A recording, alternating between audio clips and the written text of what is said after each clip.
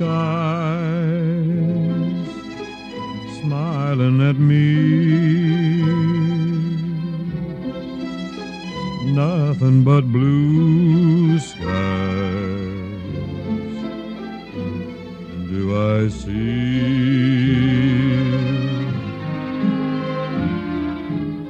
Bluebirds singing a song, nothing but bluebirds all day long.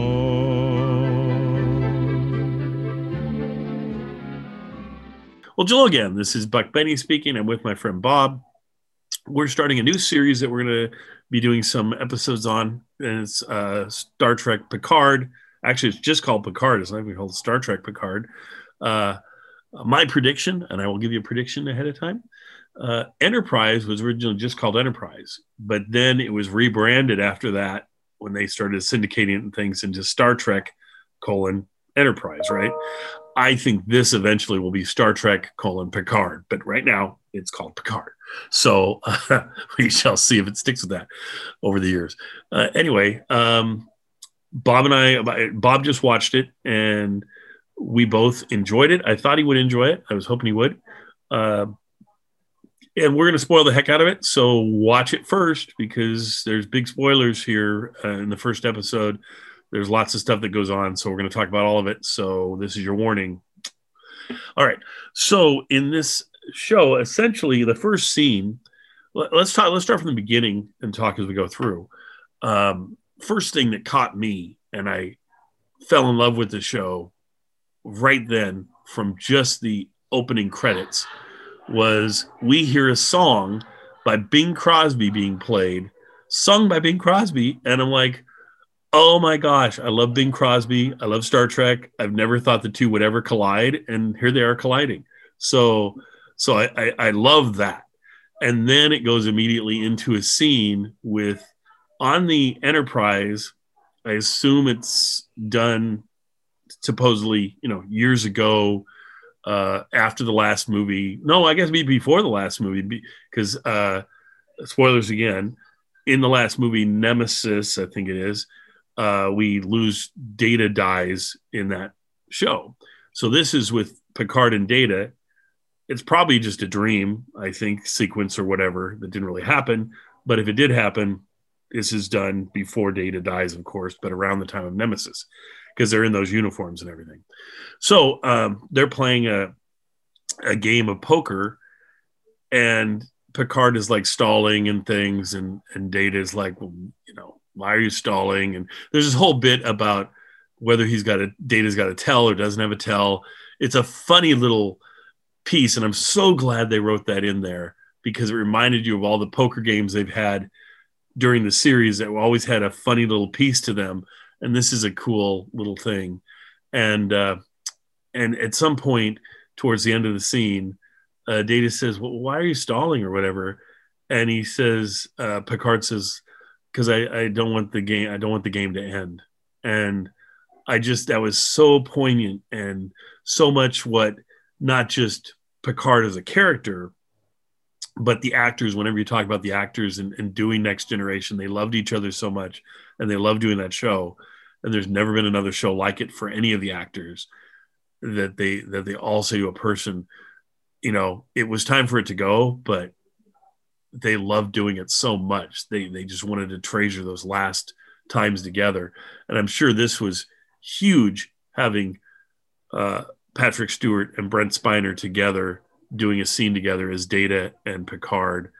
I've certainly watched some of the interviews and things after the fact, and it's really interesting hearing them talk about each other and doing scenes together that they hadn't done in character. They've seen each other in conventions and things, but they hadn't actually done a scene together in so many years that it was really powerful to them. Did that scene strike you as, I don't know, what did you think of the scene? Yeah, same. I mean, one, it was just good to see the characters again at all. Yes. And I got the impression that, like you said, it was a cutout that they used from another movie. Uh-huh. that they brought in. I think because now I'm trying to remember how aged they look, but I think they looked younger. No, though it was definitely filmed. It was definitely new. It was a new film It thing. was new. I'm just saying when it was supposed to have taken place, timeline wise, was back then. Yeah, But yeah, they I both of them with computer de-aging and all that kind of stuff that they do. Um, Data definitely. I mean, and Spiner has said himself. He says he was saying he never thought he could ever play Data again because he'd physically his face and everything had changed so much.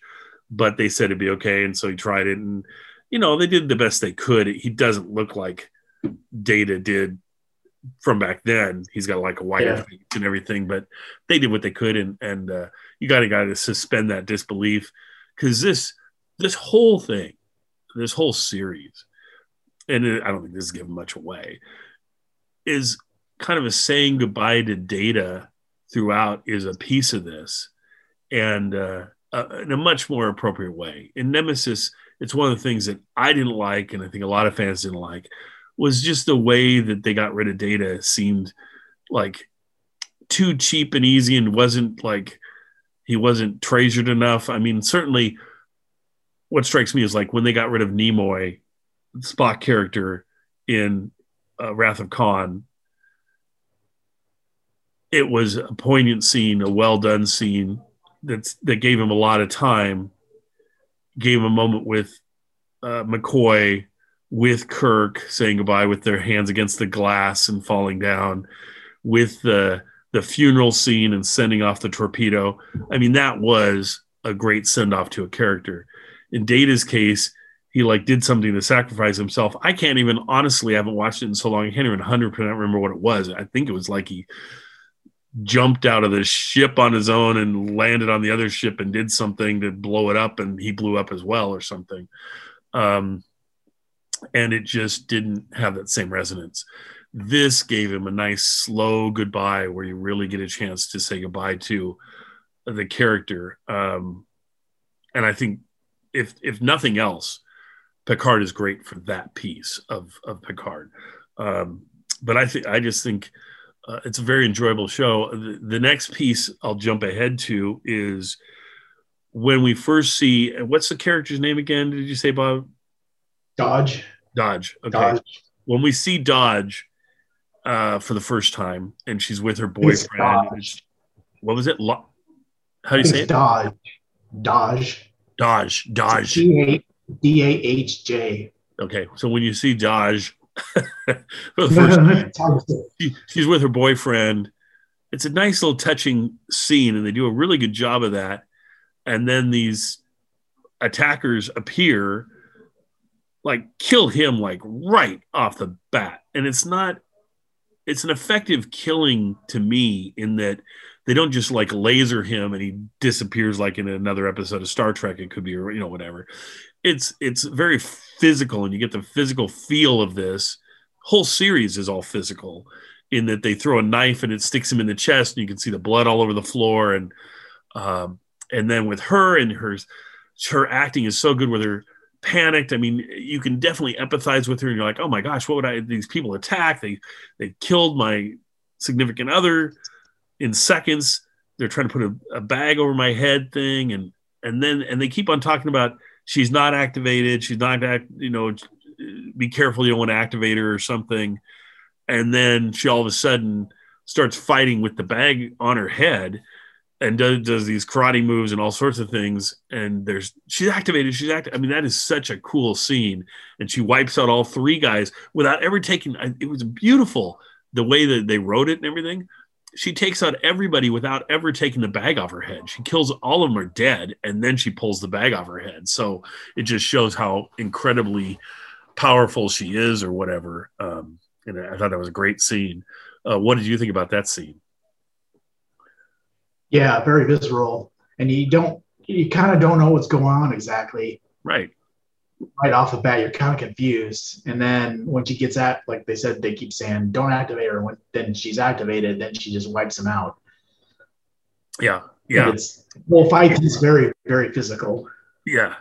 And you feel like she must have there's some trigger that flipped in her or something, because they did a good job presenting her as just like a normal type girl, just talking about she got a new job or something and all of that. And so it makes her seem very normal. Yeah, And the way that she acts when they're abducting her, when they're putting the hood on her and stuff, makes her seem really normal too, the normal way you'd react.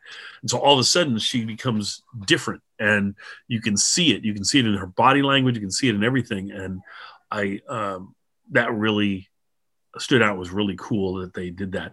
The other thing in this show, there's like 3 different sort of openings. You have the opening with Picard and Data that I talked about. You also have Picard, then the introduction of his dog and his vineyard and where he's at, which is very similar to the last episode of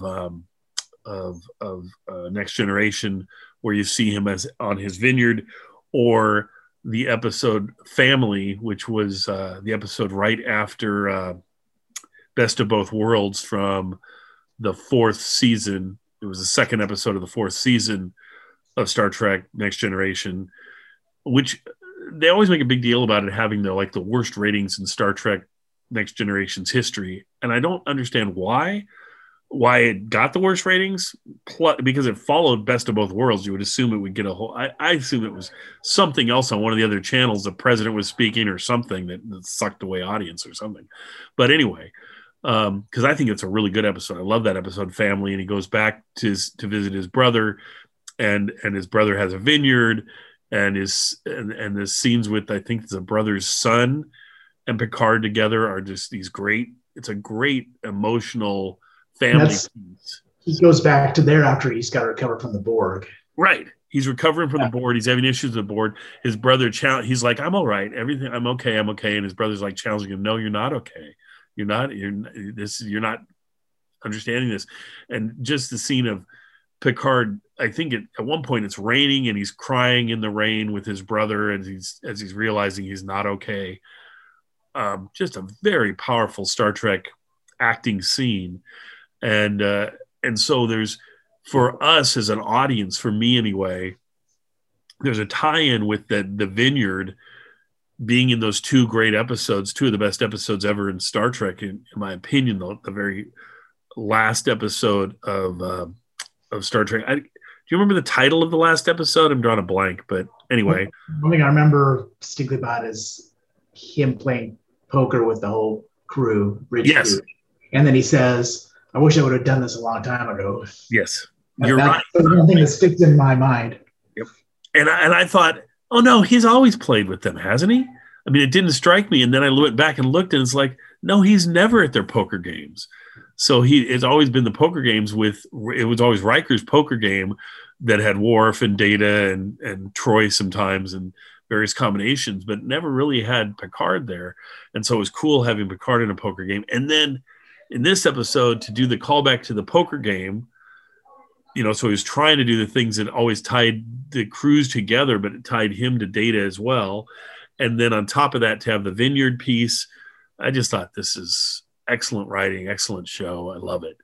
And then her whole scene adds a drama to it and things. And then after that, she goes back and she has a vision of him for some reason, Picard. And so he goes over to and talks to Picard and tries to work it out with Picard and get his help.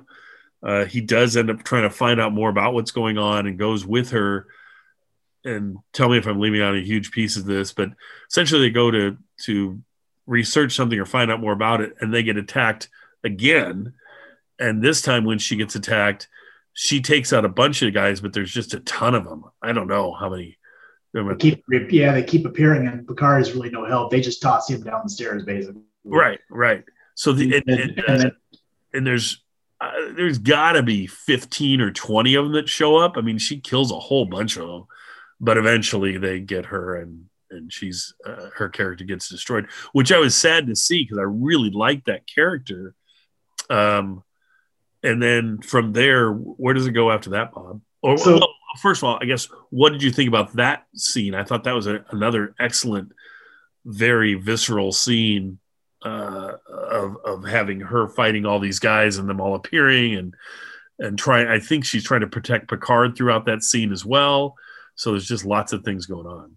So there's a couple comments. One is, so when she talks about where she got hired, it was the Daystrom Institute. It's another tie back to the original series. Dr. Daystrom, when he's in that one episode, M5. So there's that tie-in, and then Picard's trying to figure out who she is, and she has a tie back to Data with the painting. There's a painting he called Daughter, which has her in it. Right. I can't remember if he finds that before or after she's killed. I really love the character, so I was sad that she was killed so soon because I expect her to be in it, but that kind of gets cleaned up at the end. Right. There's also another piece of Picard going to the Daystrom Institute and talking to the chief scientist about what they were doing with the androids. Well, that's the other piece we left out, is that there was that basically the android rebellion. On Mars, right? Yeah, and so they are no longer can't have any replicants. So the whole research line that they were working on with androids has been shut down basically. Right. But you find out there's a tie-in with Data and her. So looks like essentially she's Data's daughter. Yes. And that whole piece, and then they do show. Do they show, or is that the next episode where they show the Mars? So it's or do they just talk about? I think they just talk about it in this episode. They don't actually show the Mars attack or anything, right? I don't think so. But they do show the Romulan reconstitution, whatever organization, whatever that is. Yes. That's the other piece that happens right at the end, where you find out that Dodge has a sister, right? Soji, who's basically a dental but doesn't know she's an android. Played by the same actress, doing a good job of playing a different character, because I actually like the Doji, whatever her name is. I like her original character better than the second character, but. That's, and I think we're supposed to, or whatever. So whatever they're doing, it's working. So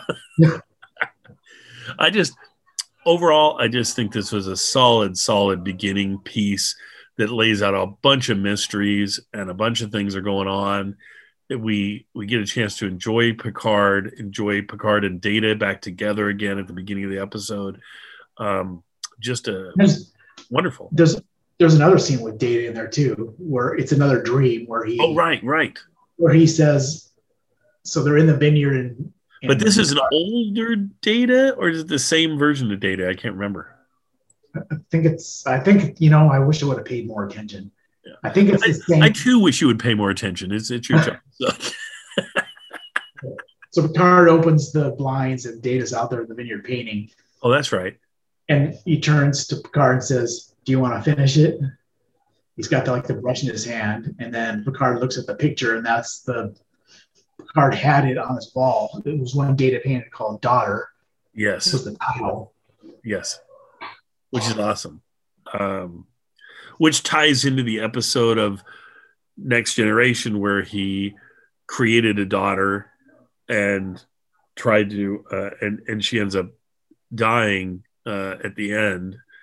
And his operating on her and trying to save her is one of those scenes where I watch it, and I think every time I see that episode, I start crying at that part, because it does such a good job of presenting some emotional content from a character who can't really show emotion, and just a brilliant end of the whole episode is not my favorite episode, but the last 10 minutes of that episode are just insanely good. The acting and everything that goes on there.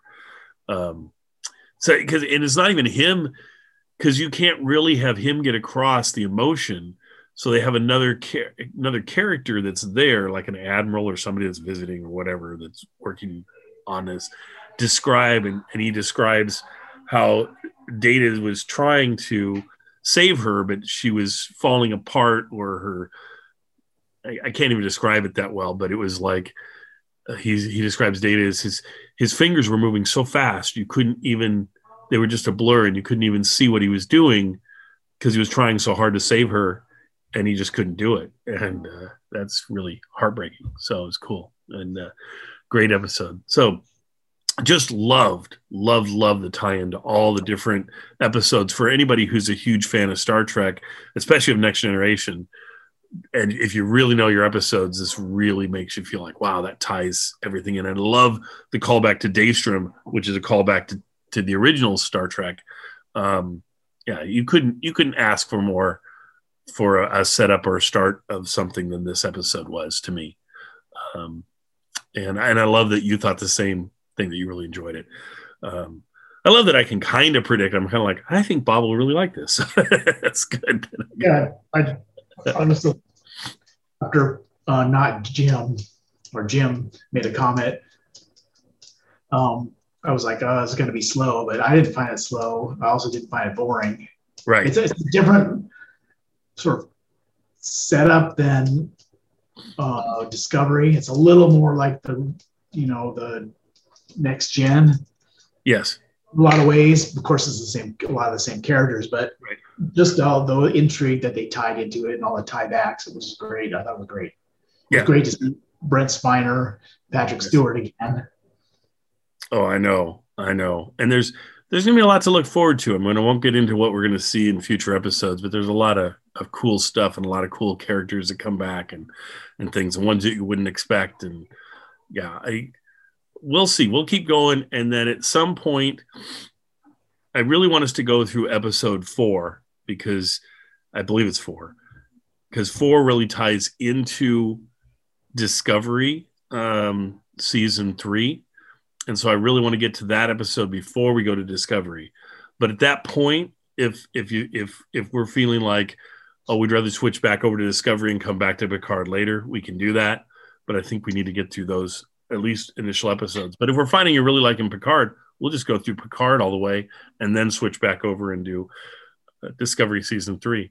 And who knows, by the time we're done with that, maybe it'll be a new season of Star Trek. I have a feeling we're going to run out of episodes here at some point, though, just in that with COVID, it's kind of pushed production back on everything. So I don't think we're getting any new shows until the fall of next year at best. And so we're probably going to get through all this, but that's okay. Wonder what's going to happen to another one that I like, that's Netflix, Stranger Things. Yeah, I don't know. They're supposed to be out, and I don't know, the kids are going to be 20 before they get to the next episode. Exactly. That's the problem when you have kids in the cast is, boy, if you can't just sort of stop for 2 years and pick it up, because all of a sudden they're a lot older.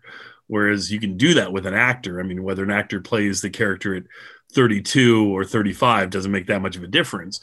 But playing a character at 12 versus 17 is a huge difference, right? So yeah, it's like looking at, the Harry Potter cast. They're like little kids, and they're essentially adults at the end. Yep. That's how I think. I don't know what Stranger Things going to do, because they're supposed to have season 3 out already. Yeah.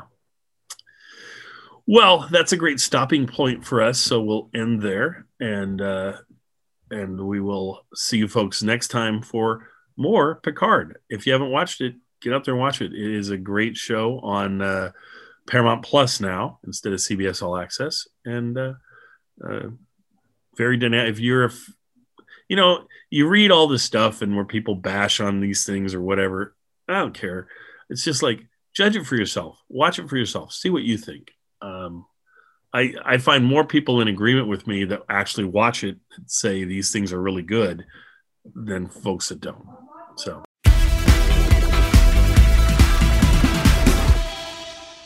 Hey nerds, I'm Will Wheaton.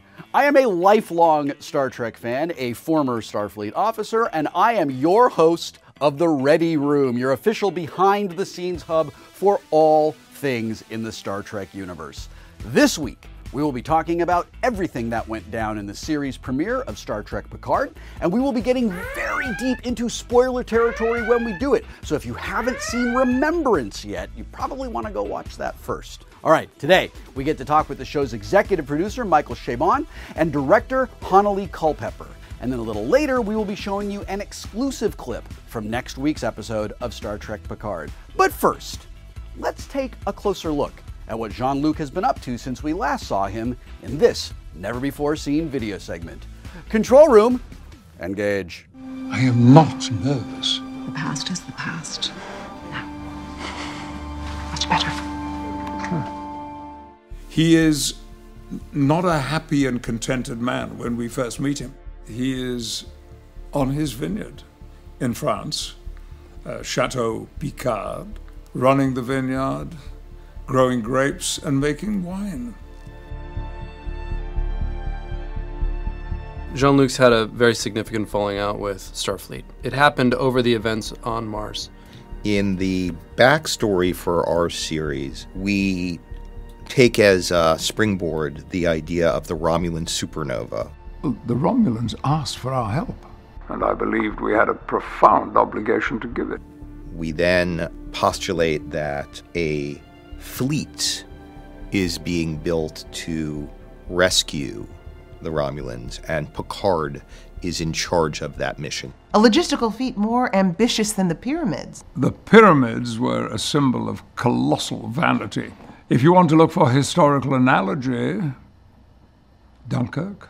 Starfleet was engaged to help facilitate this mass evacuation of refugees, and that was brought under the supervision and direction of now Admiral Jean-Luc Picard, who stepped up to take on this massive task. During that rescue, at the front end of that rescue, the Utopia Planitia shipyards on Mars, where the rescue fleet is actually being constructed, is attacked from inside by synthetic workers.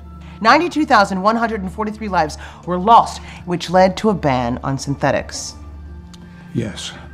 In the wake of this terrible tragedy, many of the member worlds of the Federation said, we don't have the resources to continue this. And so they decided to pull out. Picard makes a stand to continue the rescue, threatens to resign. The Federation understood there were millions of lives at stake. Romulan lives. No. Lives. But the Federation is unwilling to spend the resources to rebuild the fleet. There was political opposition against helping the old enemies anyway. Many felt there were better uses for our resources than aiding the Federation's oldest enemy. But rescue is abandoned, many Romulans are left displaced, and Picard is separated from Starfleet. And I was not prepared to stand by and be a spectator. It was a kind of calculated ploy on his part to try to force them to stick with the plan, and it failed. And they accepted his resignation, and then he was no longer part of Starfleet. Tell us, Admiral. Why did you really quit Starfleet? Because it was no longer Starfleet. I'm sorry? Because it was no longer Starfleet! That was the ending of his time in the Federation, and when he spent the last 10, 15 years since then, as he says, nursing his offended dignity and trying to acclimate to a life that he never really wanted but always was told he was supposed to have, which was to be a vintner back on the chateau. There is no legacy as rich as honesty. He's in a state of feeling like his life's work is never going to be complete when along comes this young woman that changes everything for him and puts him back in the fight. For today's interview, I am sitting down with executive producer and showrunner Michael Chabon and director Hanali Culpepper to talk about the series premiere in extraordinary detail. You're both really influential in the direction of Star Trek right now. You told me that your Star Trek was Next Generation, and this show is inspired by Next Generation, but is clearly its own thing. The pilot director gets to establish a ton of stuff about the direction of the series. Do you feel like sharing with us some of the things that you chose to establish in Picard? Well, what I really wanted to honor his character and who he was, and also wanted this show to feel different from Star Trek Discovery. And so when I came in and talked to him about my vision for it, I saw it as different colors, because Discovery uses a lot of cool colors and blues and purples, and I wanted this to be warmer. I was felt like I was inspired by the colors of the vineyard, and so I saw reds and greens and yellows and oranges and stuff. Picard feels really haunted to me. He feels like a man who is unsettled, where he is surrounded by people who clearly love him, in a place where he has everything he wants, but he's so unsettled. And that seems to motivate like every breath he takes. Right. Did you talk about that with Patrick? You guys had tons of conversations with him about that. Yeah, I mean, Patrick was there from the beginning. Yeah. And there is no show without Patrick. I mean, he defines it. He tells this story of an original pitch that he was like, listen, I think it's great that you want to do this, but I'm not into it. And then he tells this other story of you coming back and, you know, of writers coming to him and saying, listen, here's how we think we're going to do it. Were you part of that? Did you have to pitch Patrick? Well, when I first joined, at that point it was Alex Kurtzman, Akiva Goldsman, and Kirsten Beyer. And they had come up with some ideas and thoughts and a possible way the show could be. And that's what they took to him initially, and that was the time that he said, you know, looks cool, but I'm not interested. Thank you.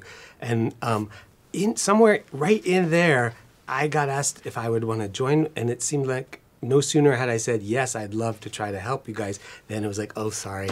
You know, we went and he's not interested. And I hope it works out for you. Exactly. And I was like, oh, well, I had already had some thoughts, and I went, actually, I live in Berkeley, so I came down, I heard the bad news, I went back up to Berkeley, and I I had these thoughts, and I wrote a document. Yeah. It turned out to be like a 32-page Oh, I thought it was 60. document. No. Again, no, and like it gets bigger and bigger. It was a 400-page That's that writer thing, right? Where document. you're just like, I've got to get it out of my head. I can't do the work I'm supposed to do until I get this thing I want to do out of my head. Right, exactly. And I just wanted to almost for myself see if I was right, that it could work in this way. So I wrote this document, and then Akiva and Alex took it to him, and he read it. And you know, I just really tried to show, in hindsight, because nothing that was in that document is on the show. Like the whole thing was thrown out, like immediately. But clearly was an important part of the genesis. Well, I was trying of the show. Just show what a serious, thoughtful show about a man in his, and if you're talking about Picard, a man in his early 90s, who goes out into space. What would that be like? What would it feel like that it would be to try to create a tone that he might recognize as more in line with to get him at least to stop imagining that it was going to be like TNG again or something. And I think, and so on that level, it worked. It was like a proof of concept more than anything else for us to sort of say, like, we take you seriously. We hear what you're saying. That's what we want to do too. And so then he agreed to do it.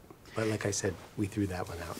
My memories are 27 years old at this point, but I remember every time I was in a scene with Patrick, it made me better, made me work harder.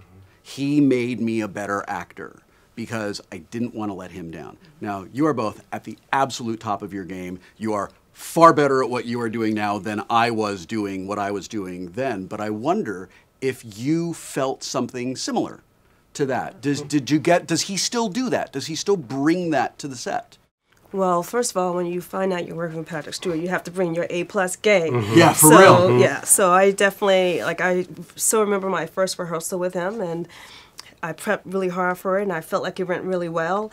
And then he sent me an email that night. It's like, Connelly, I'd like to talk to you about the rehearsal. So the whole night I was like, I felt like the kid whose parent was like, when I get home, we're going to have a talk. Yeah. And so I was so nervous. And then the next day he was like, I just was thinking that maybe we could do, something different. And I was like, phew. Okay. You spent all night thinking you were in trouble. I know. Yeah. Let's talk about the episode in a little bit of detail. I think it is the coolest thing in the world that you start the entire series on the Enterprise D. I told my wife that I'm one of a few dozen people who would react to that in a very particular way. Mm-hmm. When it comes around, then I said to her, like, I can see my house from here, and here it comes, and it goes from being this moment of this is cool to, it's here it comes, I'm gonna start crying. Mm-hmm. And then you push into 10 forward, and Data is there, and he's playing poker with Picard, and I promise you, everyone who loved Next Generation just melts. in that moment. Because we start our series where the Next Generation ended with him playing poker. I just think it's like it's so awesome, it's and so the nostalgia cool. that it provokes for you. And it starts with the ship in space, which is how the Next Generation always started. And that Picard's line where he's like, "I don't want the game to be Yeah. over," and I was like, "I don't want it to be over either." I am a pit bull advocate. I have 2 rescue pit bulls in my life. They're great. My wife works at the Pasadena Humane Society. We are crazy about rescue animals. I love the character of Number One. I love his dog. And I found out that Number One is a rescue animal. Would you just talk a little bit about Oh my goodness! about working with this dog? De Niro was and- very green. You know, they Yeah. say don't work with animals, and especially don't work with green animals. Who are new to. De Niro was a challenge sometimes, but super, super sweet. And I think Yeah, he was the sweetest dog. Yeah, He was very nice. not a great yeah. actor. De Niro. De Niro, yeah, you are.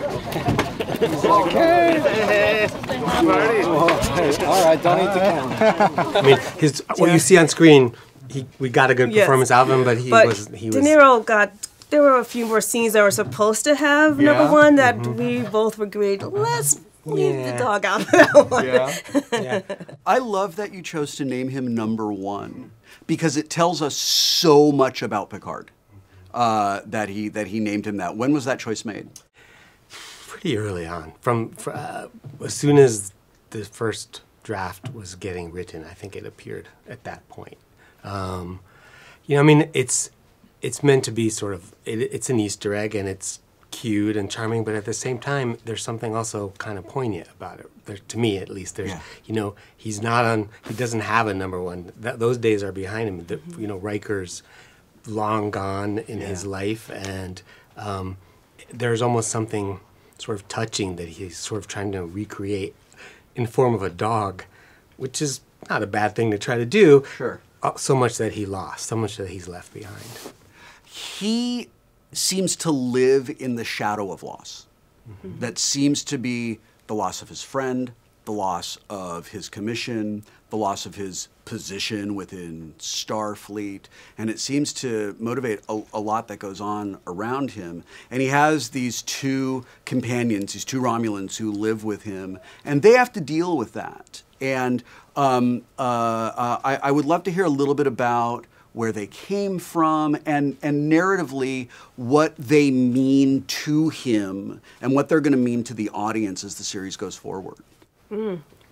Well, I mean, I think for one thing, we had a job to do as writers, which was to account for and to let viewers know what Picard's been up to since the last time they saw him. And the way you really don't want to do that is through some kind of info dump or by having people talk a whole lot about everything that's happened in the intervening period. And the way that you do ideally want to try to do that is by just finding quick visual shorthand ways to just let the viewer know, like, this is different. There's a change that you can see right away. So, to have 2 Romulans working on Picard's staff, on his household staff, working for him at the chateau. Which is another great callback, by the way. The chateau. Picard. I mean, some things just felt like, of course, we have to do that. That was one of them. But to just, so at first it's like if you know anything about the show, and this is the other thing, is that we're always making this show for the people who, when they see Romulans on Picard's, at the chateau, are going to be like, what? What are Romulans doing at Picard's chateau? And then they're going to be people saying, what are Romulans? Right? Or are those Vulcans? So that's my wife. My wife is not a Star Trek fan. We made this show for her and you. She's crazy about it. I said, so I'm going to be watching Picard because I'm doing Ready Room. Do you want to watch the show with me? I'd love to watch the show with you. So we sat down to watch episode 1. We've watched a lot further than episode 1. And she's like, when's the next one? When are we watching the next one? She loves it. Good. So mission accomplished. Good. I only have time for one of these many questions I have for you, but it's important to me. Picard's personal archive could have been a bunch of throwaway Easter eggs to sort of earn Star Trek cred. But I noticed a choice The Captain Picard Day banner is in there. That was my favorite one. Now, I remember that Captain Picard hated Captain Picard Day. Mm-hmm. And it says so much about him that he kept it. Yeah. I just want you to talk about that choice. I think technically the choice was in the script, I believe. Yeah. I feel like it just kind of says a lot about his character's growth and the things he's come to value. And what's so great is that only Patrick Stewart could pull off that character who could be so grumpy around kids and so hate this day that the kids are honoring him, and pull it off and make us love him even more because of it. And so, I don't know, it felt like very poignant to me that it was ultimately special to him that he had to have it. And so I was like, must make sure we get that in. Because, you know, when you choose what your camera will see, how it flows past something, it can be emphasized or not. But that was one of the things in there that I wanted to make sure was emphasized. Yeah, and it ties in, to me, directly to the finale of TNG, in that what that is about, among many other things, that last moment when he says, you know, I should have done this a lot sooner, is a missed opportunity, right? Yeah. Like he realizes in that moment, like, all these years, I could have been doing this, and I missed that opportunity.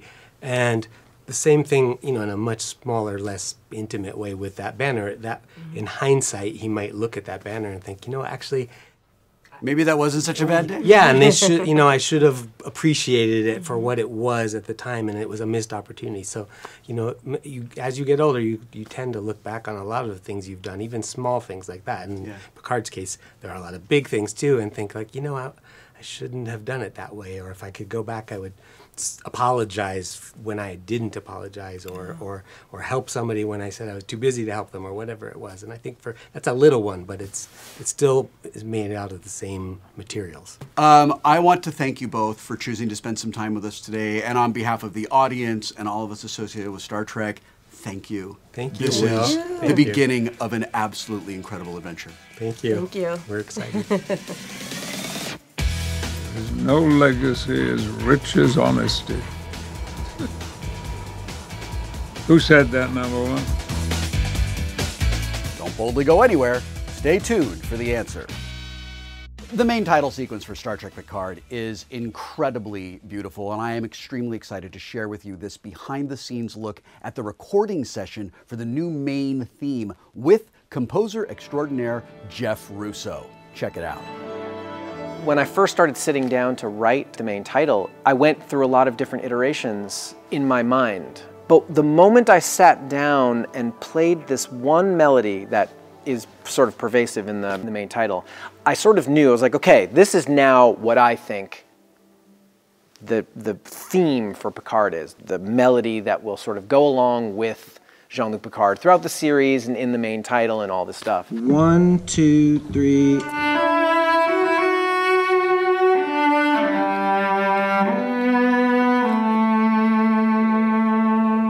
The tempo change there, so that's maybe why it felt a little different. Right, okay, that's right. Once I had that, then it was just a question of trying to fashion it in a way that felt right for the show. So what I want to get from that part, and then again, Alan, when the horns join in 12 and 13, is to try to lay that back. I really just want to try to have that be as laid back in the bar line as we can. What I was thinking about the theme and how to evoke all of the things, all of the feels that I wanted to evoke for the fans and for me and for telling the story sort of takes it on a journey. And at the beginning, I sort of nod to that flute. Well, I wanted to use a Resekian flute that doesn't really exist in the world, so I've decided to use a piccolo flute, which does sort of the same thing that Jean-Luc Picard's flute did in The Inner Light. I give a nod to that flute because I feel like that's the past. We really feel like that's where Jean-Luc Picard was and how he has transitioned from that to now Admiral, and now he's on a different journey. So what I wanted to do is at the beginning sort of nod to that and then change to a feeling of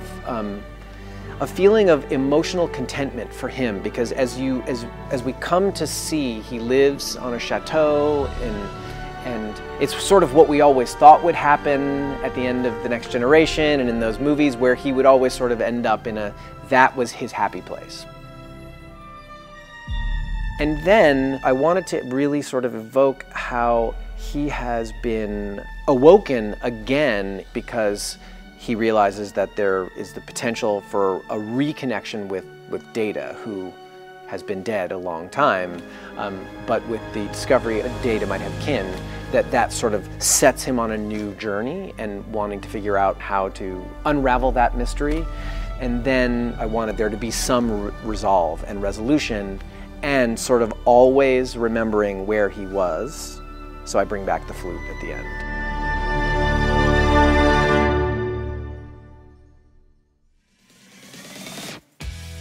Was it A, Aristotle, B, William Shakespeare, C, Abraham Lincoln, or D, Mark Twain? And the answer is B, William Shakespeare. The quote in question came from Shakespeare's play All's Well That Ends Well, a line delivered by the character Mariana to Diana. Of course the answer was William Shakespeare. How could the answer not be William Shakespeare? We're talking about Captain Jean-Luc Picard here, the Shakespearean officer in Starfleet.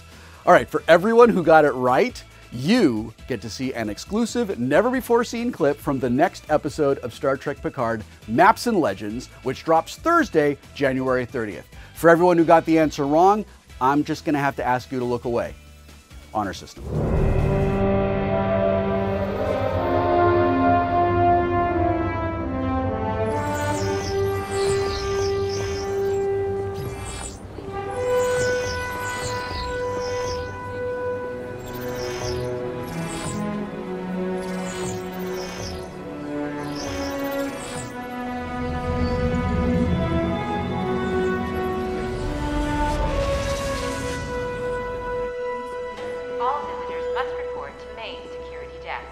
All visitors must report to main security desk.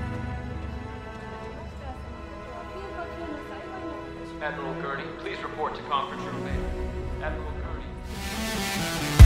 Thank you so much for joining us here in the Ready Room. I will be back next week with executive producer Akiva Goldsman to talk about Episode 2, Maps and Legends. I'm Will Wheaton. Until next time, live long and prosper.